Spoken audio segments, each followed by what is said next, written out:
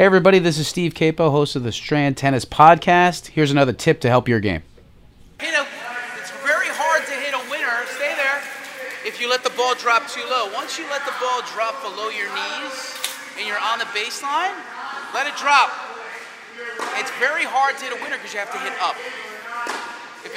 Let this one drop. Do it wrong. You let it drop below your knees, and it's very safe to reach for it. It's very difficult. Show one above your knees. You know what's so funny, George? He messes it up all the time. Then I tell him to do it wrong, and he does it right. Above your knees. Then you're in more of a winning. Come up, above your knee. Then you're in a winning position. Now come up and let that drop. Let it drop. That's not as fun. You want the ball above your knees so you can dictate more, right?